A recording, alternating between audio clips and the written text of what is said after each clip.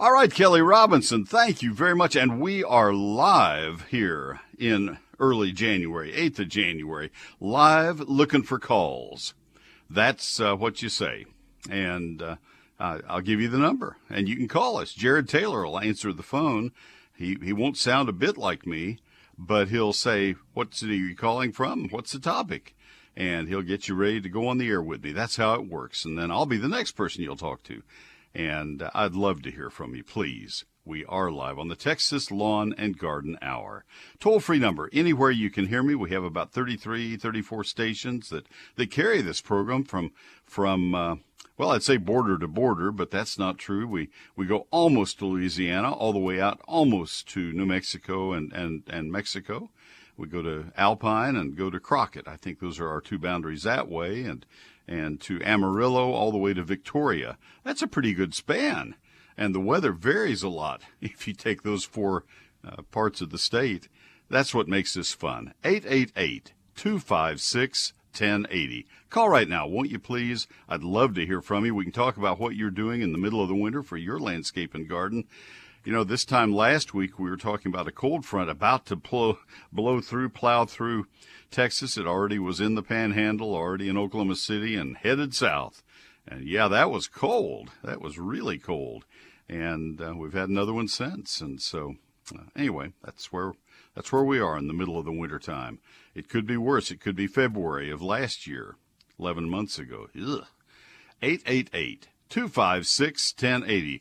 But you know, the other thing that's interesting is we are at spring gardening season now. It's time to be planting the earliest of your spring vegetables, especially in the southern half of the state. It's time to be planting fruit trees and berry vines and grapes and things of that sort. Time to be transplanting trees and shrubs. So we have plenty to talk about, and that's what we'd like to do. So call that toll-free number right now, 888-256-1080 for the Texas Lawn and Garden Hour. We'll get the program underway. I'll take a break and give Jared a chance to get some calls lined up, and hopefully there'll be some, and we can get busy.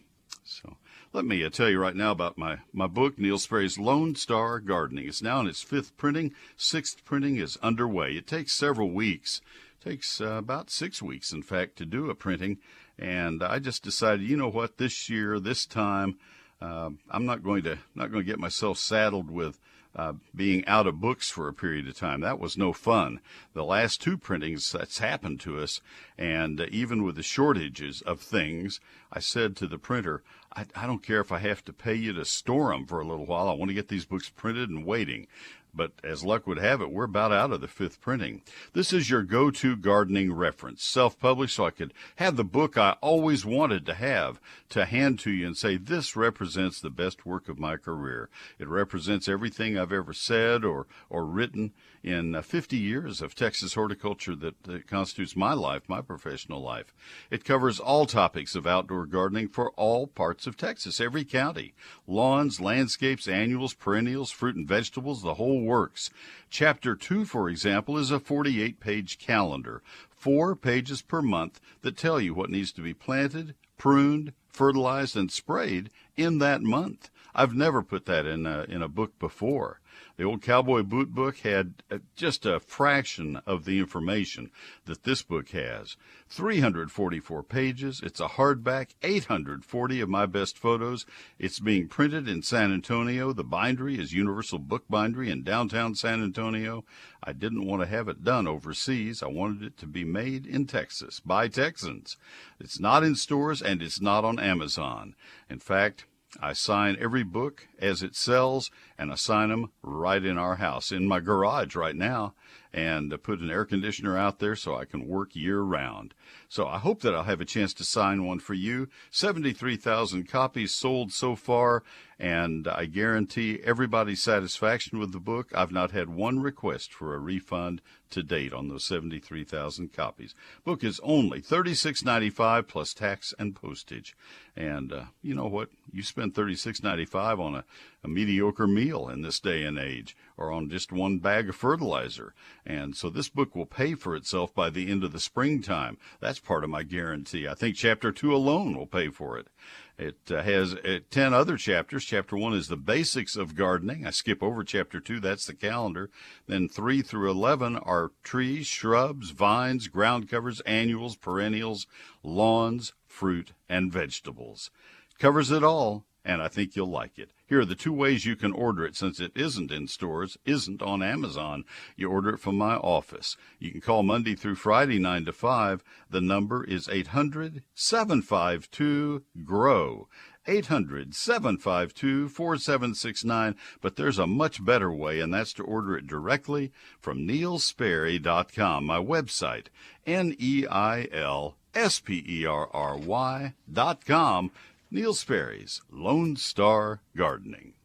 Seems like these days temporary storage space is on every street corner. You see them being built everywhere. But let's do a little bit of math. For what you're paying in yearly costs for that storage room that you get in one of those buildings, you could own your own metal storage building right there in your own backyard. How convenient is that? You do it with a Mueller backyard building. Their backyard building kits are easy to assemble with a bolt-together design. They are truly engineered. They're priced right, too. You keep your stuff at home, and you're not throwing away money by leasing storage space. Their kits come in a variety of sizes with more than 30 colors from which to choose. That adds style to your storage space. If you need a larger storage solution, Mueller's pre-engineered standard series buildings can accommodate almost any need. Whether it's a smaller place for a lawnmower, a place for cars, boats, or even an RV, you can have peace of mind that a Mueller metal building will protect those treasures at a reasonable price. See all of your options at MuellerInc.com, MuellerInc.com, or give them a call at 877-2-MUELLER. You'll find a location near you. That's 877-268-3553. They're Mueller, they're made in America, and they're made to last. MuellerInc.com. I'll have more after this message. All right, Kelly, thank you very much. And we have 2 of our 4 lines sold out for this morning. But you know, they don't stay sold out very long. Calls don't take very long this time of year. So I invite you to call right now. You won't be on hold very long. Give us a call, 888-256-1080 for the Texas Lawn and Garden Hour. First call up is Brian in Brenham. Brian, this is Neil. Good morning. How are you doing today? I'm well, thank you. Thanks for calling. Listen, I've been told that I have this one pecan tree that the limbs are just almost touching the ground, and I've been told that the best time to prune them is after they harvest and after you get your first frost. That's the best time to cut the limbs to where it don't damage the tree. And I'm just trying to get the right answer. All right. Brian, I live we have 11 acres, and probably 8 acres of that scattered across the 11 is a pecan forest, native pecans. It's kind of why we bought the land 51 years ago. And I have a tree service radio advertiser that is just outstanding. They're the best it gets. And they've been taking care of my trees for 25 years. And I know that they do pruning work on pecans and most other species of trees 12 months a year whenever it's needed. Oaks are a little different because of oak wilt, but they come at various times to our property to do our pecan pruning. I make no bones about it. If you guys have a little time, I need some pruning, work me in, put me at the bottom of the list, but let me float to the top eventually. And so they come out, and it may be in June one time, it may be in January one time. With pecans, it doesn't matter. I like to prune, if I'm doing pruning myself on small trees that I can manage, I like to prune during the winter because I can see through them and I can see where the branches are. And I can do that pruning, but I don't climb into trees to do that. I never did climb into trees to do pruning. That's for the pros to do. I just don't feel safe doing it. Never did. Certainly at my age now, I don't. One thing I will tell you, have you ever heard of the 3-step approach to limb removal? That's actually a kind of a formal term on pruning. Have you ever heard of that? No, not really. Right. I don't think. Have you ever used, I know the answer of this one's probably going to be yes. In case it isn't, don't be embarrassed. Have you ever used sawhorses and a 2x4 and a hand saw to cut a 2x4? Yes. Okay, and when you get right to the end, the 2x4, you either have to have somebody holding it out at the end, or it drops and leaves a little pointed, jagged end on it. All right, that will happen with a tree limb if you try to cut one that's bigger than 1.5 inches in diameter.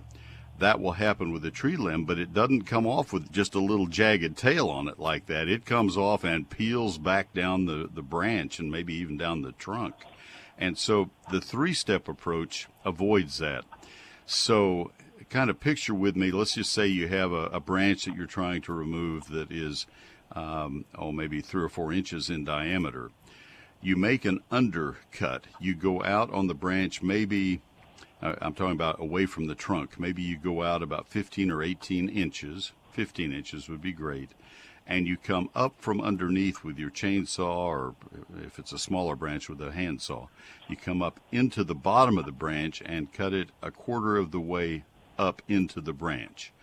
And then you stop. If you go very far, it'll bind the saw. You don't want to do that.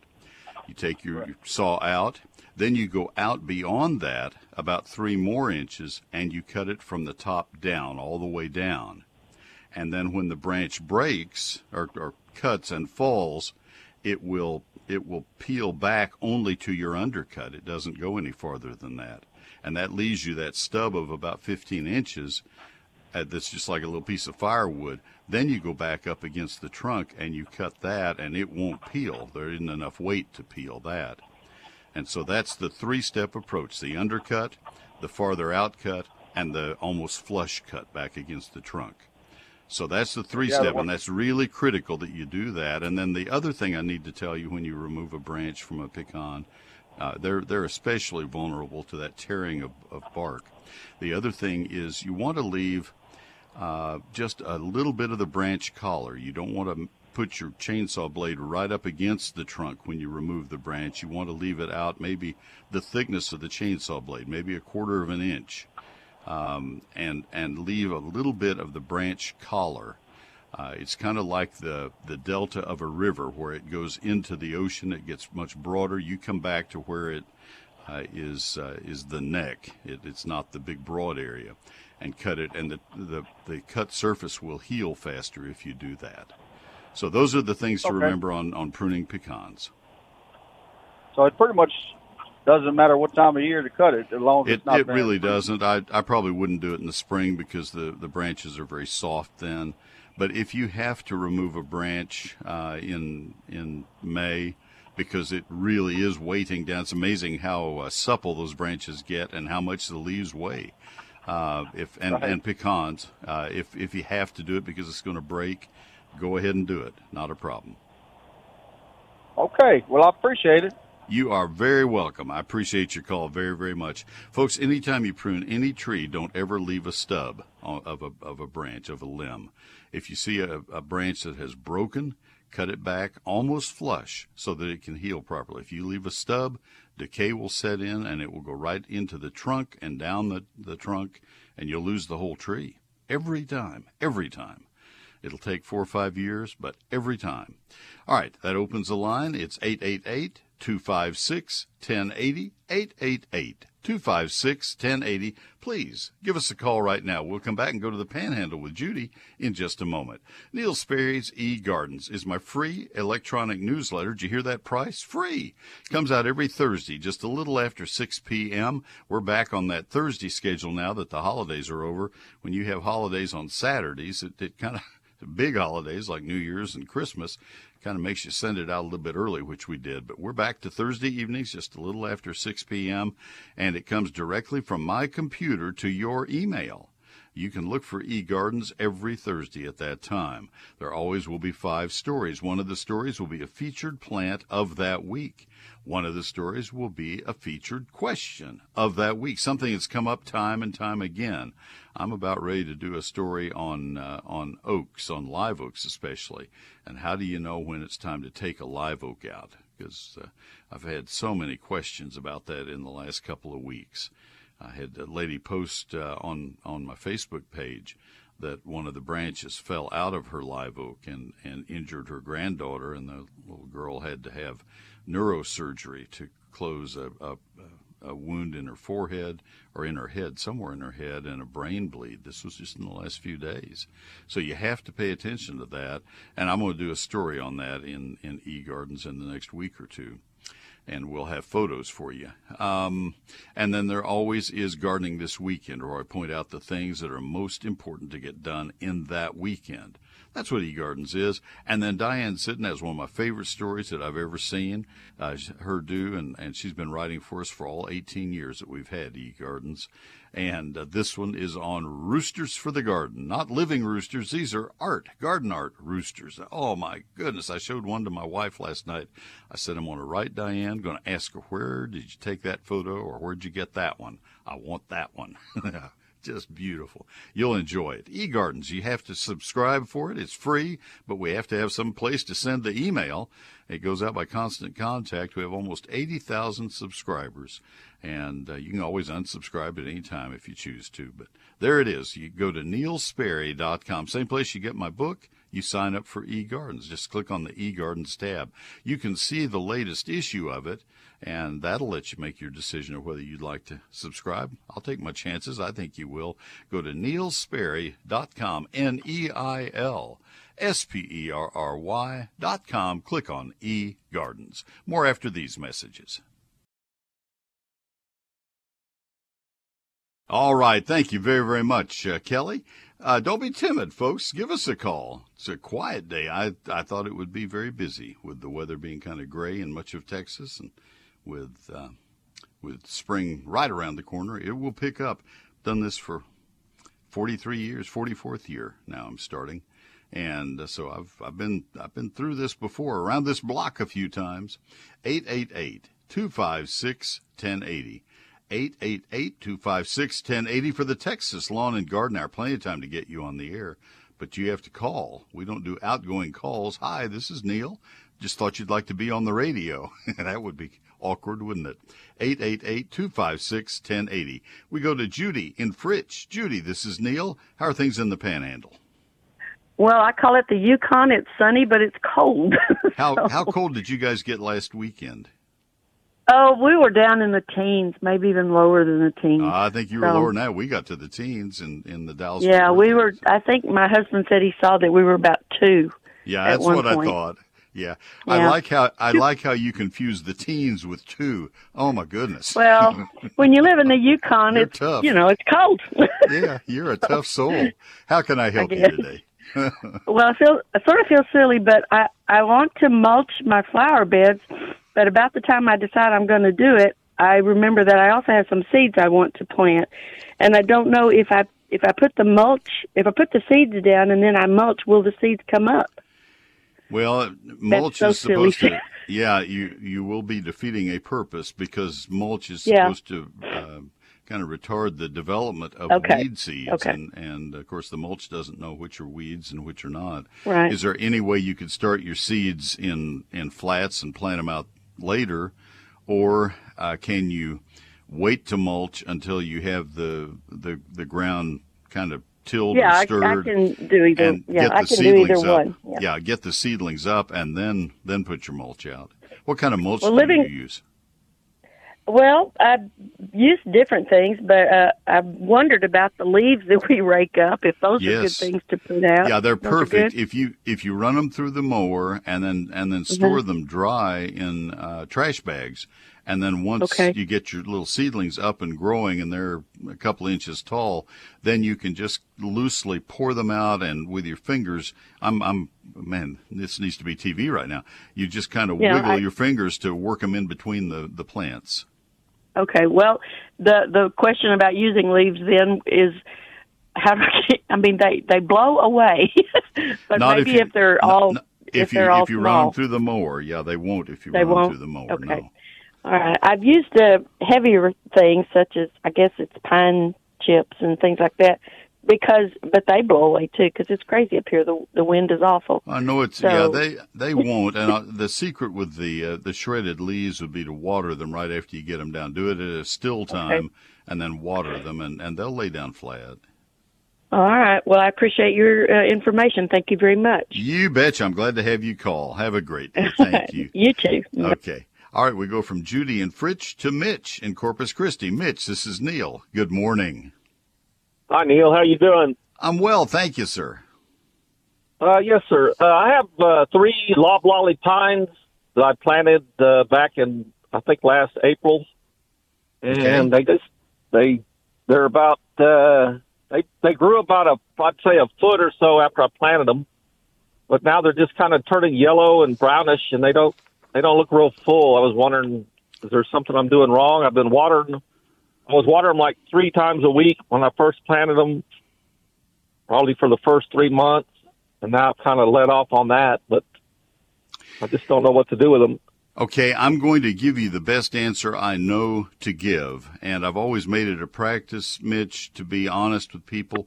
I'm going to tell you that I'm not 100% sure that my answer is going to be accurate, but I'm going to tell you where I'm a little worried. First of all, I wouldn't judge a new pine tree in the middle of January or early January, because if they're ever going to be a little bit yellowed, it's going to be now. They're getting ready to shed needles and put new growth on come springtime, and so this is probably when they'll look their worst. So I wouldn't judge them yet. I would put a very high nitrogen fertilizer on them in your area, probably about 3 or 4 weeks from now. That's when they'll start gearing up to grow for springtime. In East Texas, where they're more common, it would be in early to mid-March. But since you're so far south and things happen earlier, I'd do it earlier for you. So that's one comment. The comment that I'm unsure of is how far south they're going to grow well. Loblolly pines are pretty much East Texas pines. They're the native pine of the eastern 20% of the state, and they're pretty finicky. I grew up in College Station, and I didn't do well with them in the Brazos County soil. They grew in Bryan College Station, but there weren't very many of them, and you didn't have to go very far east of town on the way to Huntsville before you'd see them do very, very well. Same thing is true where I live now in McKinney. You go toward Greenville, and as soon as you get out of Greenville, 10 miles to the east of Greenville, you see pines doing very well. That's a soil difference. Right. And so I don't know how happy they're going to be. That's where your local independent retail garden center will have probably better advice, maybe than I do, And so I'm not embarrassed to tell you that. Ask them. They're going to have acidic soil. So you need to ask, what is the pH of my soil, or have it tested. If it's alkaline or even neutral, that may be your problem, and that yellowing would be iron deficiency, and that's a no-win deal for you. So, Okay. On the high nitrogen, would that be like a granular type fertilizer? Or? Yeah, it's going to be a lawn, what you'd put on turf grass. Oh, okay. Yeah, I know there's kind of few and far between down here, but I have seen some in the neighborhood around that did real well, and some of them don't. So, kind of hit and miss, I guess. There's a message in there. You might want to look. You might want to look at how old the ones that look good are. That's a nice one, nice little 8-year-old tree. That 20-year-old tree, man, that thing looks haggard. And therein lies the message. That's the way it is in the Dallas-Fort Worth area. The young ones look great for a few years, and they realize, oh my gosh, I don't think we're in East Texas anymore. So that may be your problem, Mitch, and there are some subtropical pines that will do well for you, depending on how far in from the coast you are. But loblolly would scare me a little bit if your soil is not acidic. That and if there's any salinity to it. So.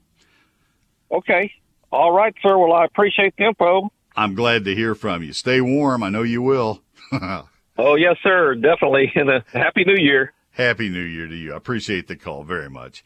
All right, I'm going to take a break. We'll come back to Judy and Brian Kaler in Brenham. I think I have the name right.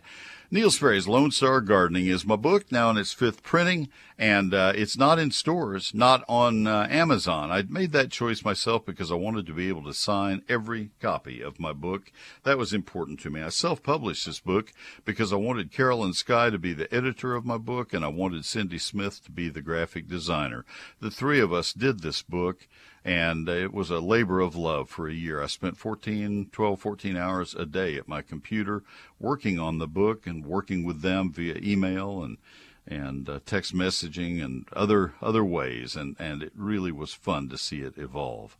344 pages, 840 photographs. Chapter 1 is the basics of gardening in Texas, what you need to know to get you started successfully. Chapter 2 is a calendar. I used to publish a very short version at the bottom of each page when I did a Texas gardening wall calendar each year for 27 years. And I would tell people what to plant, prune, fertilize, and spray in their landscapes and gardens, what insect and disease and weed pests they'd have. And when I quit doing the wall calendar, because people weren't using wall calendars any longer, people said, oh man, I missed that information. So I thought, you know what? I'm about to do a book. I'll just put a chapter in the book of that, a perpetual calendar. And that's the 48-page, 4-page per month calendar, Chapter 2. Chapter 3 is extremely detailed on trees. Chapter 4 is extremely detailed on shrubs and so forth, on vines and ground covers and annuals. Oh my goodness. I worked 6 weeks on that one, longer than almost any other chapter, and perennials, same deal.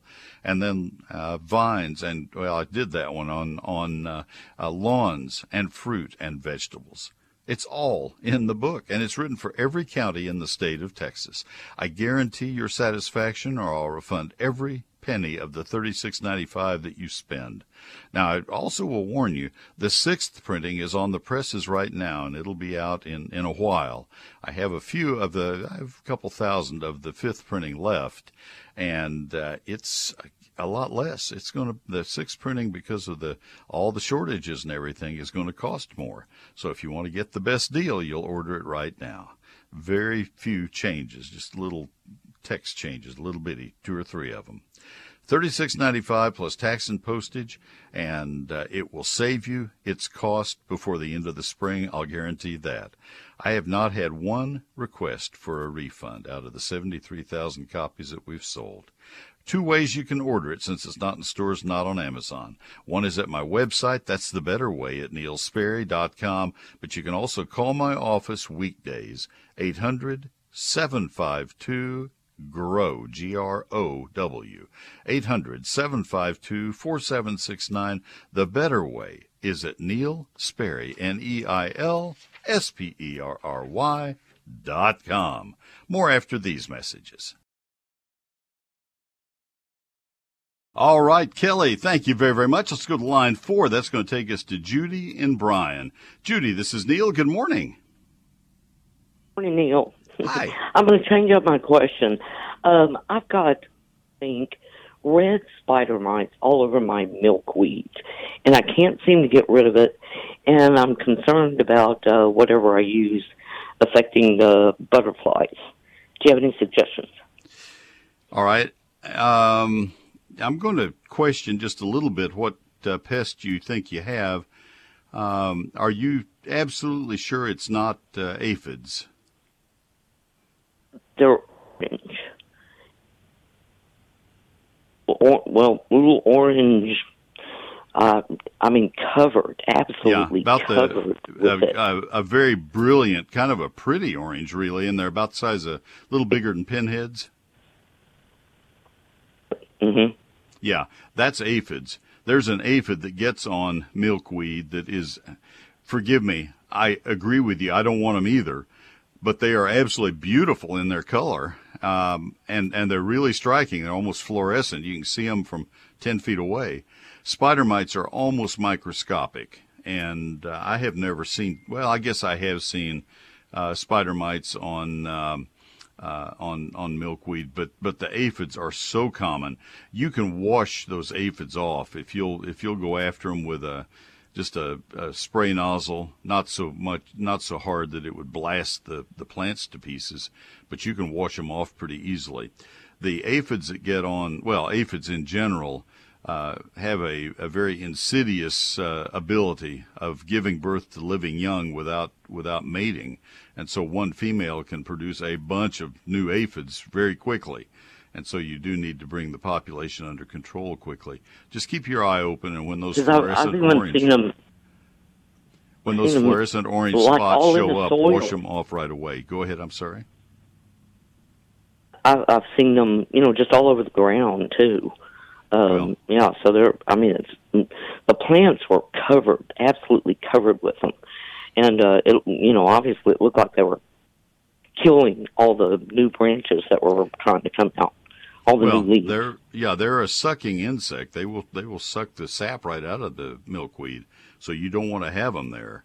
And so that's exactly what you're seeing. I've seen them. I've taken photos of them. They're pretty amazing in the quantity that you'll get. But that gets you. You can use just about any general purpose insecticide that you want to get rid of aphids.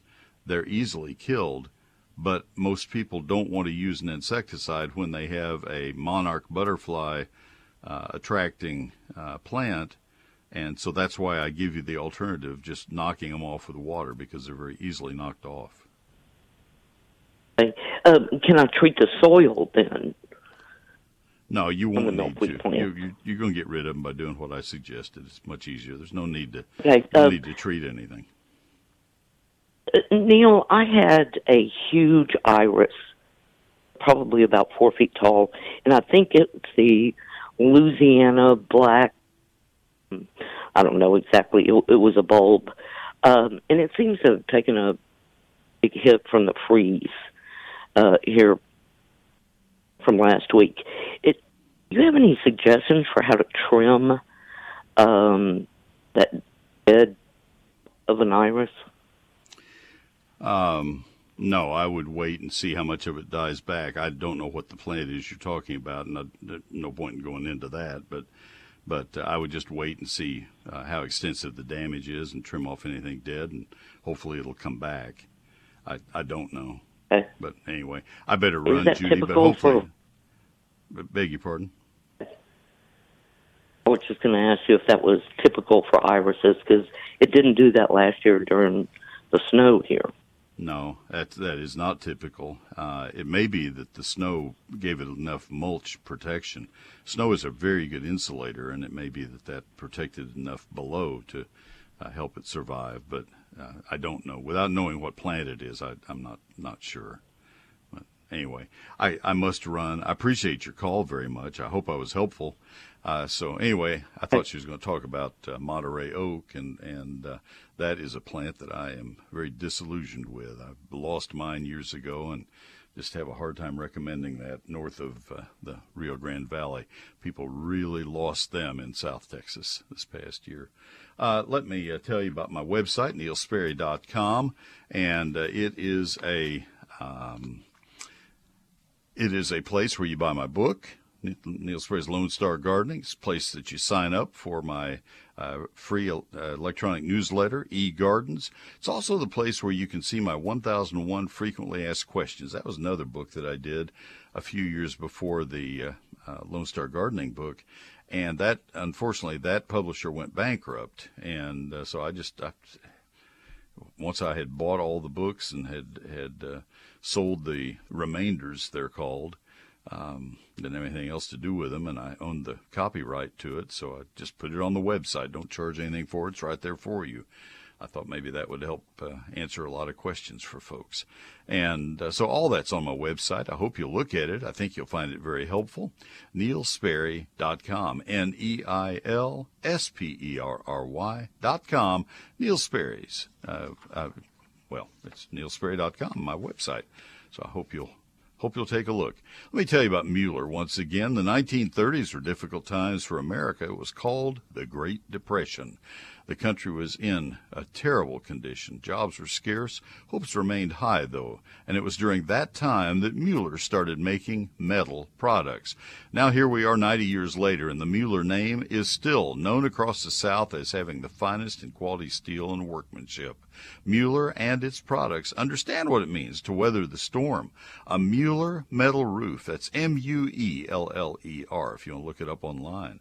Mueller metal roof is made to last and to protect you and your most valued possessions from the harsh weather that we become accustomed to in our area.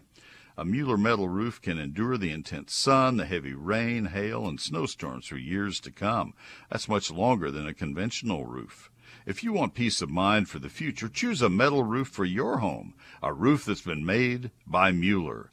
Visit MuellerInc.com to learn more and to find a location near you. You'll see why a Mueller metal roof is the best thing to put over your head. Go into one of those locations and talk to them about their roofs, about their buildings, about their greenhouses. Give them a call at 877-2-MUELLER. That's 877-268-3553.